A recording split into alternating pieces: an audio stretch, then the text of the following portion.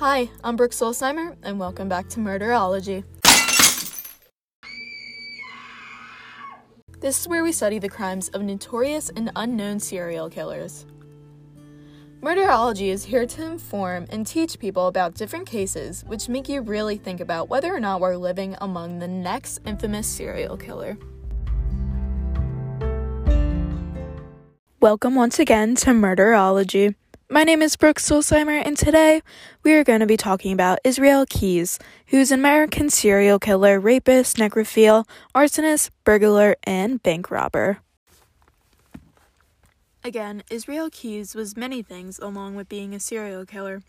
It is known that he had 11 victims due to 11 pages of drawings found in his jail cell by FBI agents.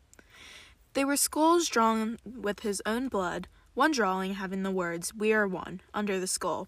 This phrase led the FBI to believe that he had 11 victims. The biggest components to how he became a serial killer was his childhood, as it is for most infamous killers.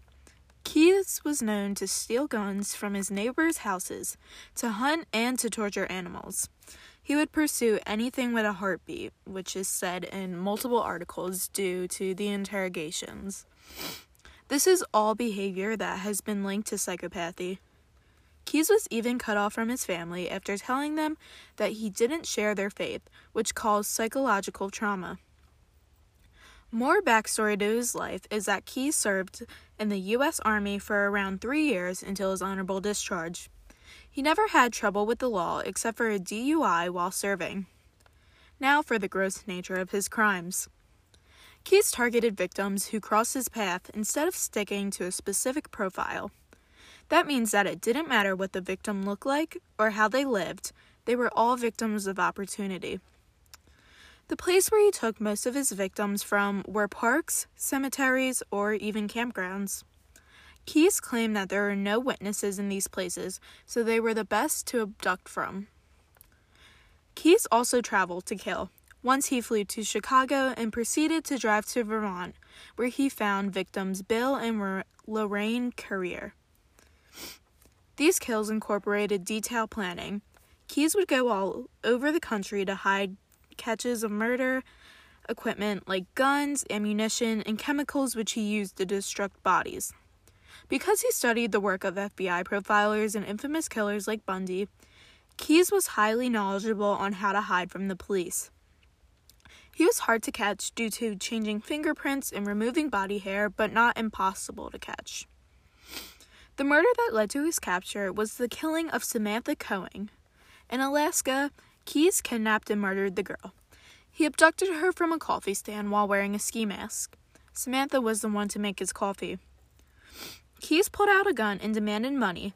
Then he forced himself into the coffee stand and zip-tied Samantha's hands together. Because she didn't have a car for him to drive, Keyes forcibly walked her out of the coffee stand towards a road called Tudor Road. Samantha was able to break from him and tried to run, but Keyes tackled her to the ground and threatened her with death. Then he forced her into his truck and left the scene.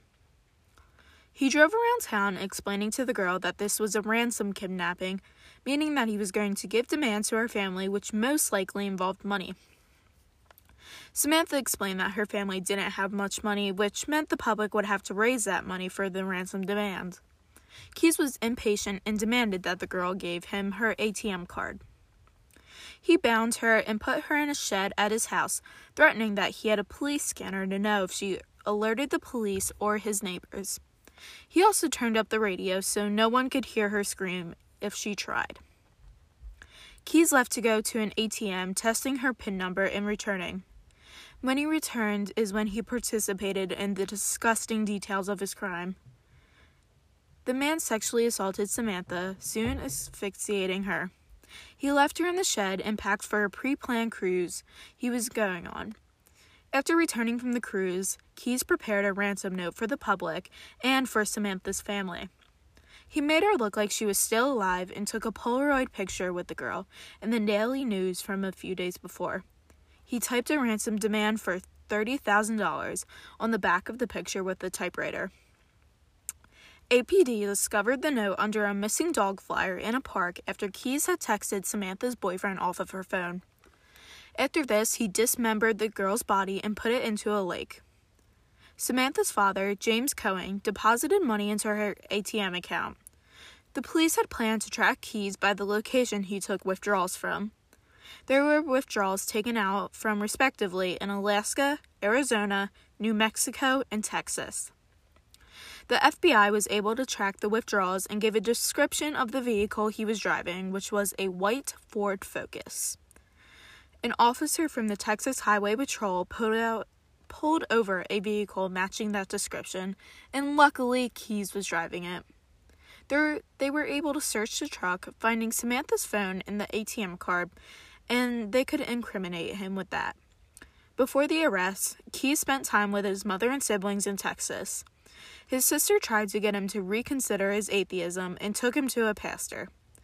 Keyes has said to the pastor, "You don't know the depths of darkness that I've gone to. You don't know what I've done," soon alluding to the murders that he committed. Whoa, that case was a doozy. Definitely more hardcore than last episode when we talked about Todd Kohlhepp.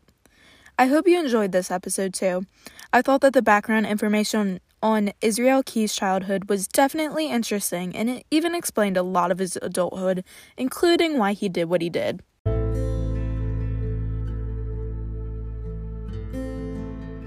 Again, my name is Brooke Stolzheimer, and this was Murderology.